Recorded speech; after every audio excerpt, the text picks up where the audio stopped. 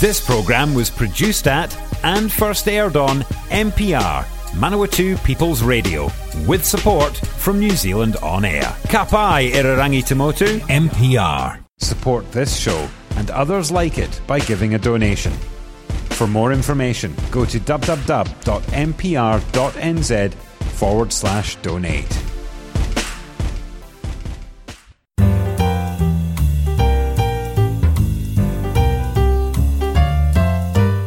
Welcome, listeners. 2021 marks 150 years from the time that the first substantial group of settlers arrived in Papawaia.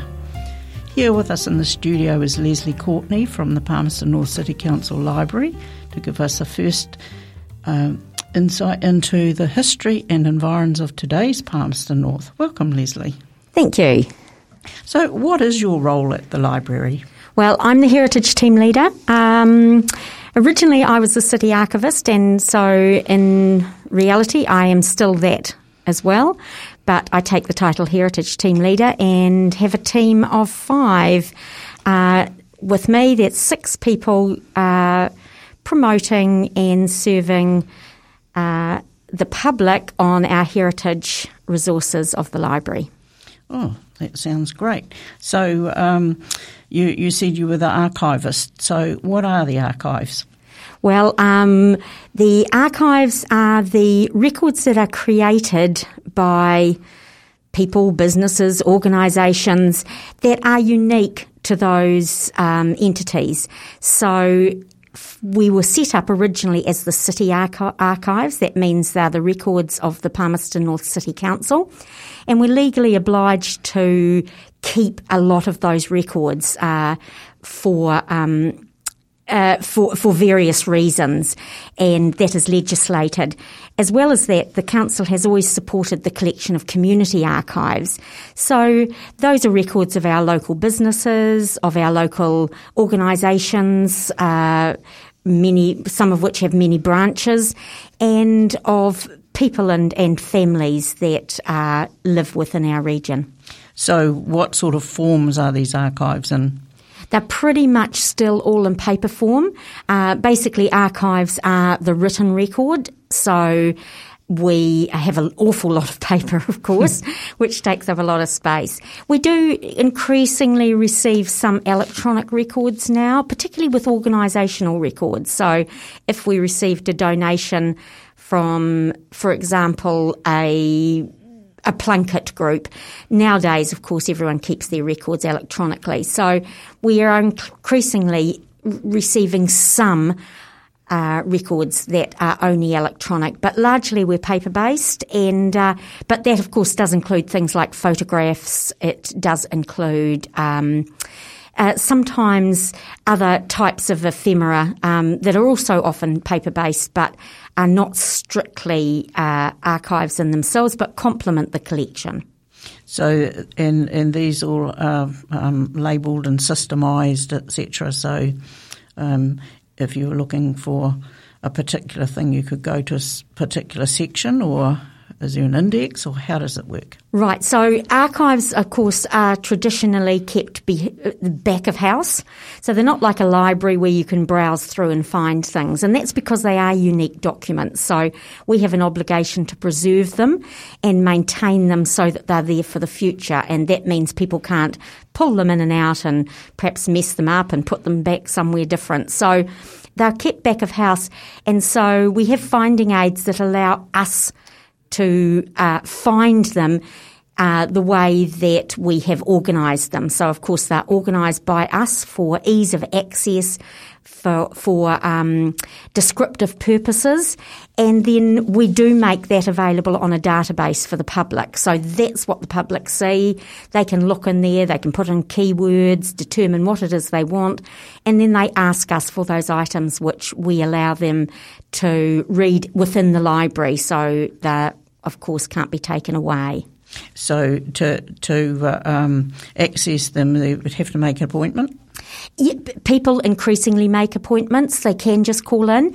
It usually makes ease of access if you do make an appointment, because we have often spoken to you and can just hand over the records that you're going to be requiring on the spot if we've already made that arrangement. Our second important role, of course, because we have the city archives, the PNCC records, is that, of course, we provide a similar sort of service for the council officers who require historical records to inform their decision-making and planning going ahead. All right. So, and are there any restrictions other than direct access that apply? Yes, there can be. For council records, for example, there may be sensitive commercial reasons why we wouldn't provide information. In reality, archives are those records that have got long-term value, at least 25 years old. So generally, though, any commercial sensitivities have gone by that point of time. So for the general public, we would be obliged to provide those unless we had a very good reason not to. So generally they are available. Of course, we sometimes hold more recent records, and those would be the ones that we'd take more care with.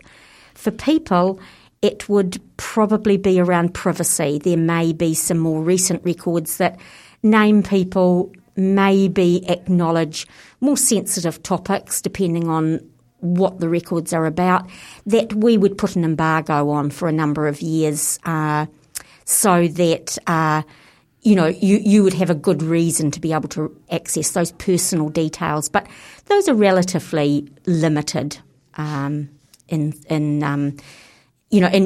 all the amounts of records that we provide access to. And is there a possibility of copying anything? Yes, there is. Increasingly, people just photograph with their phones these days, which makes it easy for them and makes it very easy for us. In the past, we used to spend an awful lot of time photocopying. We do, of course, still photocopy, and we do that ourselves because there is an order to the way the records are kept. We like to maintain them in that order. Sometimes they are fragile. Sometimes they're bound together and we just need to be very careful about how we actually treat the records. So we would do any copying like that for them. So often in museums, etc., you see gloves being used. So is that a requisite?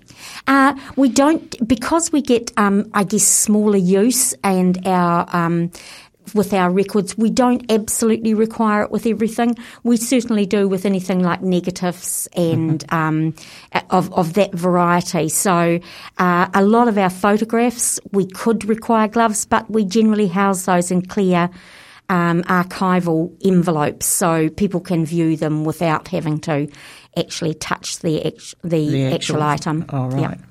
So, and from roughly what date were archives kept? Interestingly enough, we were just looking at what I think is possibly our oldest archive, if not one of the two oldest archives the other day, and that goes back to the 1850s. So that is, of course, before Palmerston North as a town was at, even a twinkle in the eye, so to speak. But, of course, there were a number of people living in this area, and so records were being created. So I think the 1850s would be our earliest ones. But saying that, probably, it steadily grows through the years. For the council, definitely paper completely proliferates from about the 1950s onwards. Prior to that, not only were they not creating as much, they also weren't keeping records the way that we increasingly keep records these days. So do they have minutes of meetings, council meetings, etc., or not? Absolutely, yep. So we have all the old minute books, and they're some of our oldest council records because those were ones that were kept. Certainly, and maintained well.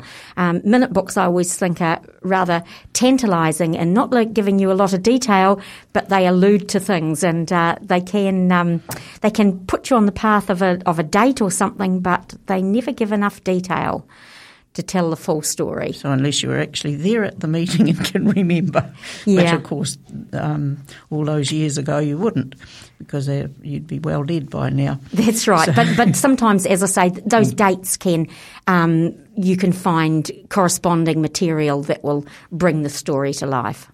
And where in the library are the archives kept? Right, so we keep the archives, as I said, sort of back of house. So they are maintained in both the Civic Administration building across the road and in the ground floor of the City Library. But the heritage team operates out of the second floor, so that is the floor that people come to us. We have a special table. It's an area that we know is clean. It is kept free of food and drinks, and that is where people look at the archives, or as we sometimes refer to it, read the archives, and they can do their work there. So they come to us on the second floor, and we will bring the records to them. And who do they contact if somebody's interested in this?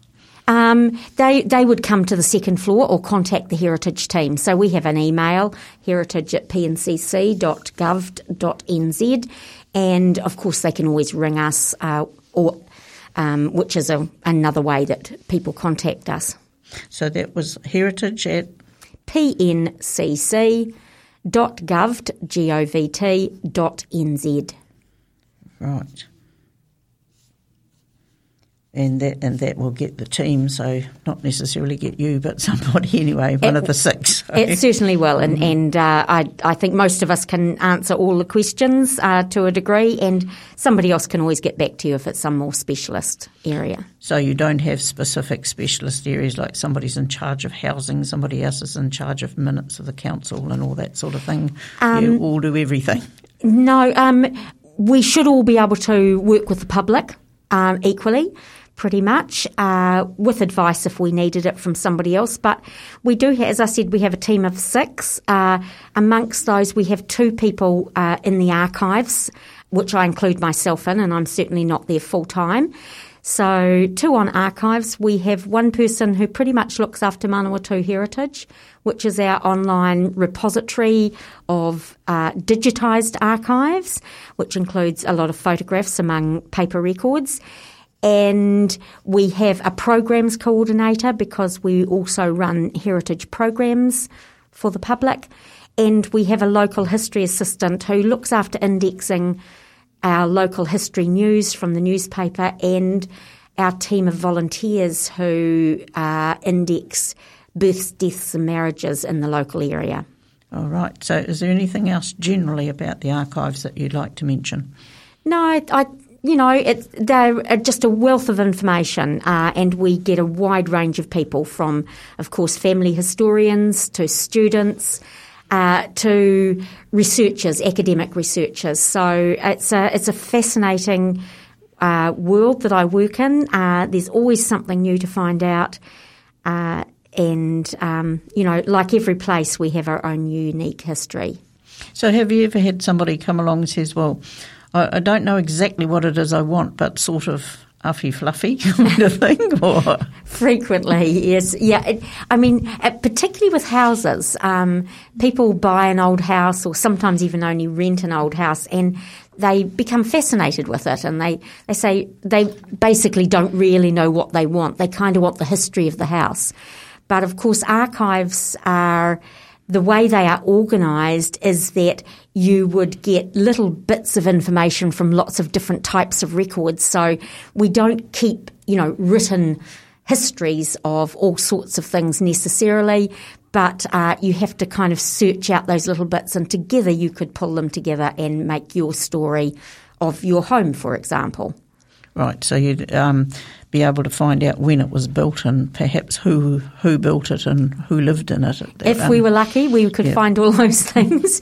As I said, sometimes the older, for example, a house is, the harder it might be to pin that down. There might be a rate book record if the person was paying rates on it, but sometimes...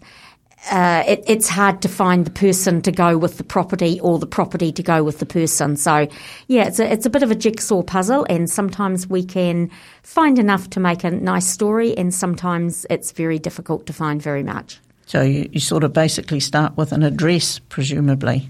We can do, except that, of course, addresses change over the years. Obviously, yes. Yeah. So if you've got a family record that lists an address in 1900, it could very well not be the address it is today. So we have ways and means sometimes of getting around that by finding legal descriptions of properties, or perhaps finding out. We may be able to find out when that address has changed and then be able to pin it to a new address. So if I wanted to know something like that, do you, I'd say, right, I want to know all about, 16 Guy Street, for example, and you would find all the bits that you could find for me to look at, or do you say, look at this and see if there's anything in there? Yes, it can work both ways. Normally we would encourage people to do their own research. With a house, my way of approaching it is often to say, look, let me have a look around and see what we might be able to find for you, and I'll get back to you. Because, as I say, sometimes there can just be a small bit of information in 10 or 20 different resources, and that's not going to be productive of our time probably, or your time, to sit around and find, I found that little piece out and put it together. So often I approach it as I'll look around, see what it is, and then I can show you what I've found. All right. Yeah. Okay, so we've heard about where to start, and if you want to research anything local. So how far, when you say local, how far do the archives cover? Well, obviously the council archives cover the city boundaries, and that has expanded over the years. So we do have some complementary council records that were not originally within the Palmerston North City Council, like the Kairanga County Council records. So we received those when there was a large restructure. So those are pretty much contained within the boundary of the city. The community records do vary. They would pretty much be within the Manawatu region, and of course most of them really pertain to Palmerston North, but sometimes we have odd bits and pieces that relate, say, to a person that has moved from another place, and so while we like to keep our collections together, we might have a small amount that came from another locality as well. Okay, so coming up we've got Local Heritage Week, so can you tell us about that? Yes, well, Local Heritage Week, Local History Week, it is going to be a bit different this year, given the COVID-19 situation. Last year we were really lucky that we ran a Local History Week that was pretty much as people would expect it to be. This year we are unfortunately not as lucky, and we have made the decision just within very recent times to modify our program to level 2 restrictions. Now, even if we did go to level 1, which I don't think any of us are expecting by the first week of November, we will still be running this level 2 program. We had to make a decision at some point. So it definitely is modified. It's going to be some things we've been able to move out of the library proper, in which case those particular venues are able to host these occasions when the library cannot. Some things we've been able to put online, like 3 of our local history talks are going online by Zoom, so we'll be inviting people to join us for that talk. And then we're compiling lists, and we're going to send out daily suggestions of how you can explore your local history in different ways, and we're going to send those out to people on a daily basis and say, hey, how about you go and take one of our tours with the app, download it onto your phone and walk around the area on a self-guided tour, or why don't you check out this movie on Manawatu Heritage and sit back, make yourself some popcorn, relax into your chair and watch our local history online. So where will people get all this information from?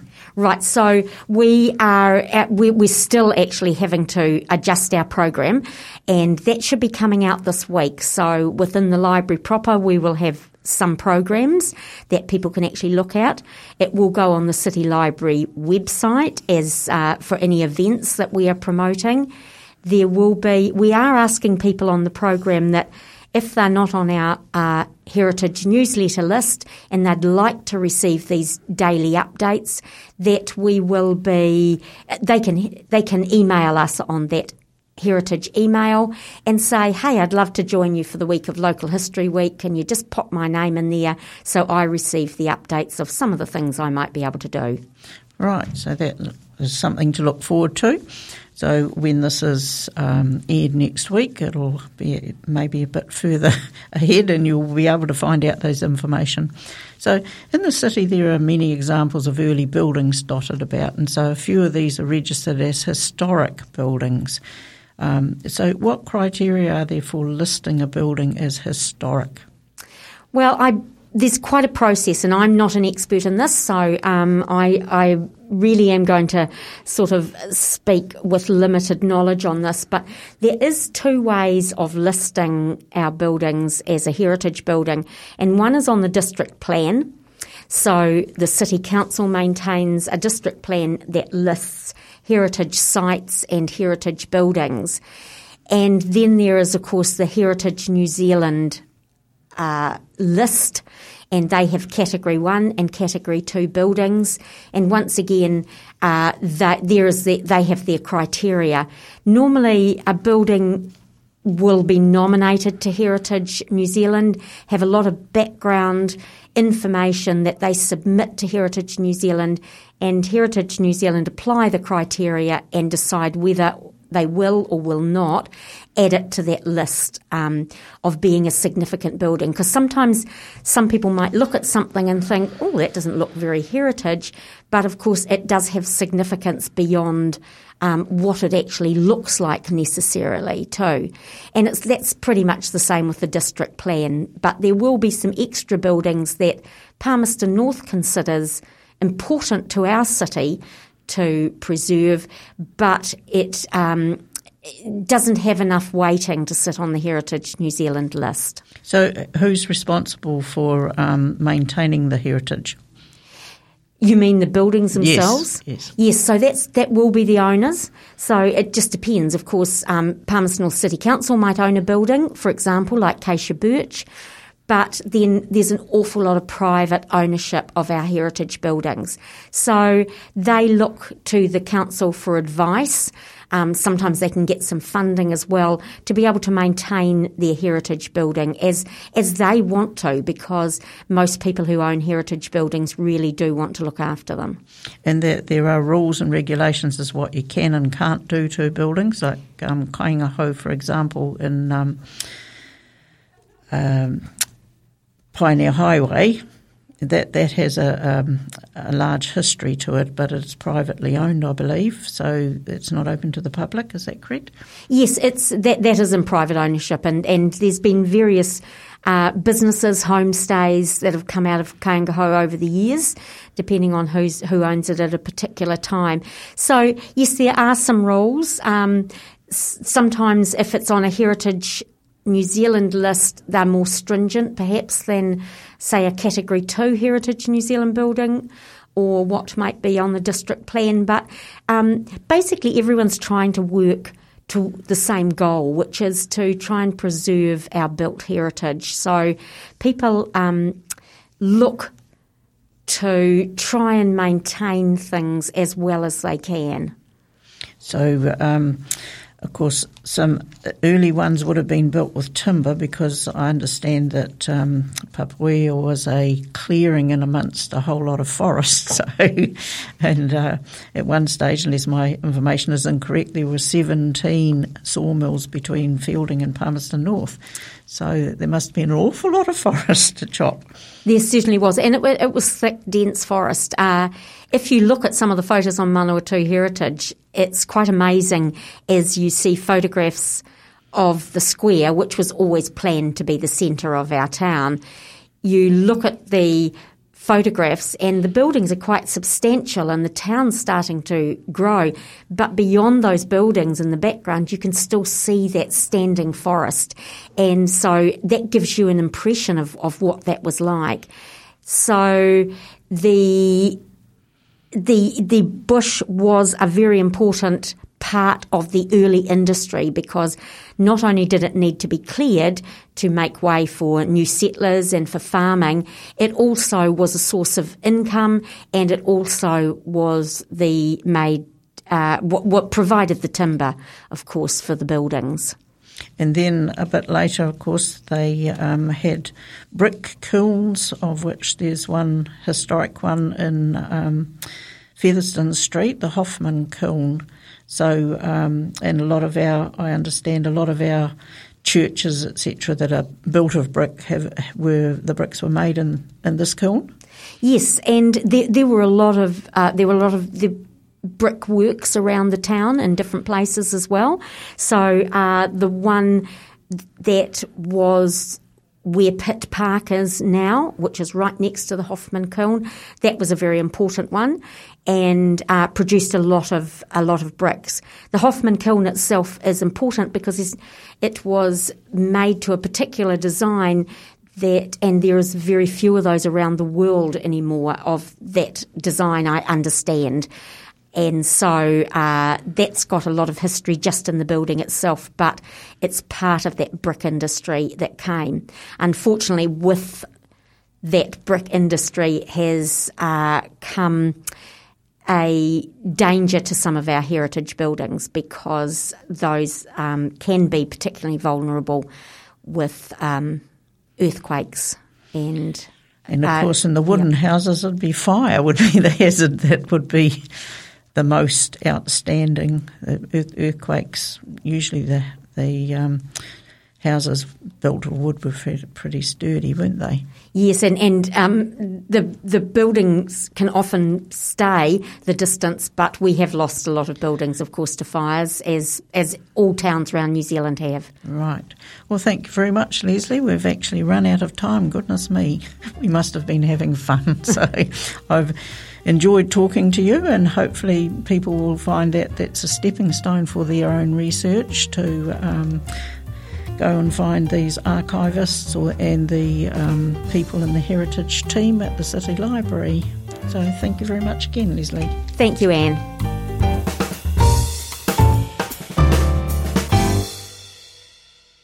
If you're a fan of NPR, listening to our podcasts and live stream has never been easier. Just search for accessmedia.nz on the App Store or Google Play and download the app with the kiwi fruit logo. Once you've got it, pick Manawatu People's Radio from the list of stations and go find your new favourite show.